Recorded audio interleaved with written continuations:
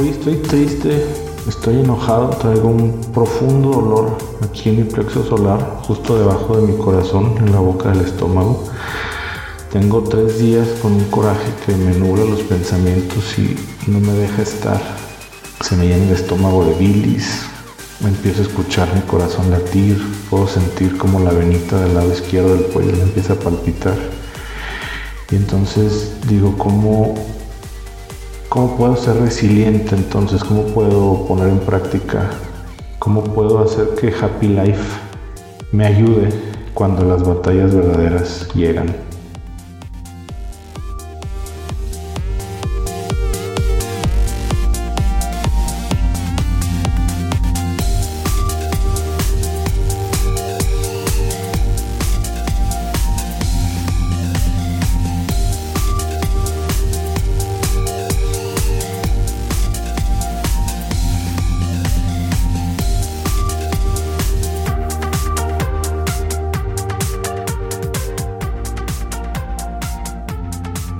Hola a todos, bienvenidos a Happy Life.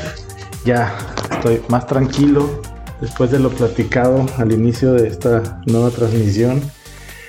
Les doy la bienvenida, estoy muy contento. El día de hoy se trata de saber cómo es que el estrés afecta a nuestra mente y cómo enfrentarlo también tiene un efecto en nuestra mente, y cuáles son las estrategias que podemos construir para tener esta resiliencia. Voy a empezar diciendo esta información que les estoy platicando. Están tomadas de los papeles de la doctora Golnaz Tabibnia. Aquí le mando un saludo, de la Universidad de California, Irving. Bueno, ¿qué es la resiliencia? La resiliencia es adaptarse con éxito a la adversidad. Es muy importante entender cómo es que funciona nuestro cerebro. Si nosotros podemos entender cómo es que funciona nuestra mente, es más fácil que podamos adaptarnos con éxito a las adversidades. Para la mayoría puede ser un tema que ya es conocido, para otros puede ser que sea algo nuevo. Básicamente nuestro cerebro está dividido en 2 áreas que tienen distintas organizaciones y procesos. Por un lado tenemos la parte instintiva o automática, que es un sistema que funciona de manera rápida y espontánea, es la que se encarga de nuestros antojos, de nuestras emociones, de nuestros miedos. Es el cerebro que está siempre diseñado para la alerta. Principalmente se encuentra detonado por la amígdala. Y tenemos la parte de la corteza prefrontal, que es lo que nos da la inteligencia, por así decirlo. Los procesos de la corteza prefrontal son lentos y son laboriosos. Es el sistema deliberativo y el que controla, y es el que nos ayuda a tener resolución de problemas y tener autocontrol. Entonces, partamos de que hay dentro de nuestro cerebro hay 2 áreas. Una se encarga de lo instintivo y automático, y otra se encarga de lo deliberativo y controlado. El tema con el estrés y el miedo es que, como mencionábamos anteriormente, cuando nos encontramos con una amenaza potencial o con un factor de estrés, la amígdala desencadena ciertas respuestas automáticas que nos permiten huir o luchar. Y son respuestas fisiológicas que son muy rápidas, pero que se pueden convertir también en temporales.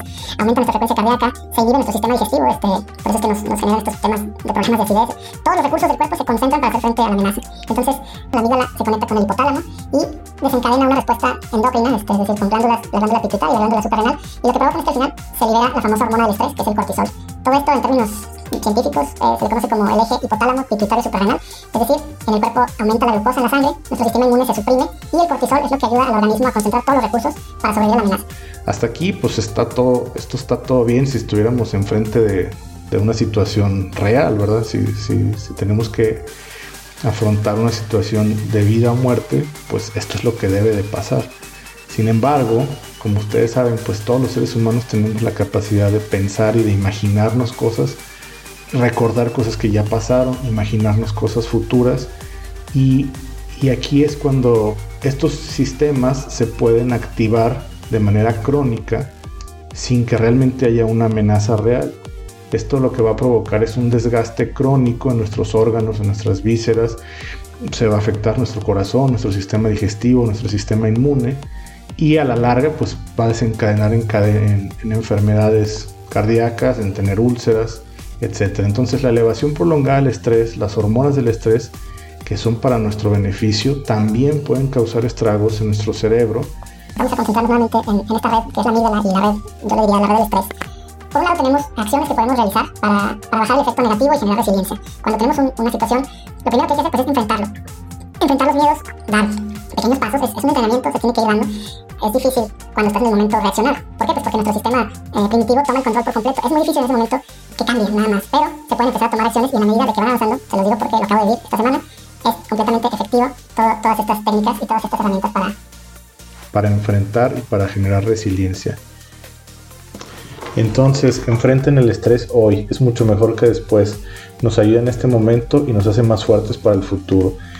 Expresen sus emociones, escríbanlas o díganlas en voz alta. Eso los va a ayudar a mantener control sobre la amígdala. Tengan un reenfoque positivo de las situaciones, confíen en que son capaces de afrontar cada una de las situaciones que se les presentan. Sean optimistas, duerman bien y hagan ejercicio. Conéctense de manera social, cuéntenle a alguien lo que están sintiendo. Eventualmente eso los va a ayudar a tomar control sobre el estrés. Y por último, no se olviden de cultivar la gratitud y de meditar. Hasta aquí llegamos en este episodio. Recuerden que en las notas pueden encontrar la liga directa a toda la evidencia científica de lo que aquí platicamos. Espero que les haya gustado y nos vemos la próxima semana. Y recuerden, Happy Life es mejor Agustín que Angustín. Mejor a gusto que angustia, para los que les falta barrio.